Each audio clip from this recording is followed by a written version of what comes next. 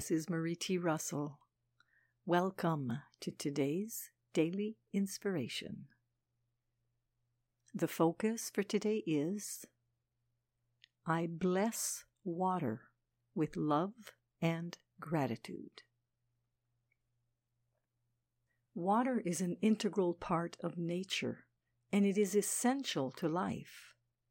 Over 50% of the human body is composed of water. But water is more than just a liquid that supports life in our cells. Dr. Masaru Emoto is a Japanese scientist who studied the consciousness of water. He discovered that water would change its structure in the presence of a specific energy. In other words, water that had hate directed to it had a much different structure than water that had love projected into it. If you're not familiar with his studies, read the book The Hidden Messages in Water. 70% of the Earth's surface is covered with water. Consequently, we can bless people everywhere by sending love and gratitude to all the water on the planet.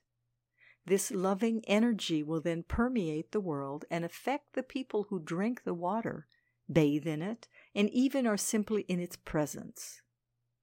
We can make it a daily practice to tell water that we love it, bless it, thank it, and ask it to spread love around the planet.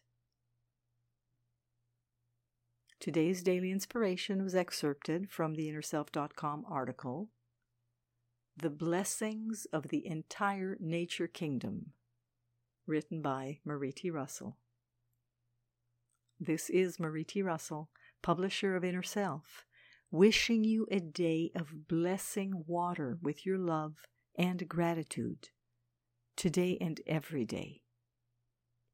Join me again tomorrow for the daily inspiration and focus of the day.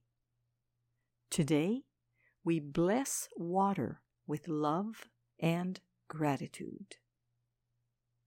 Wishing you a wonderful day.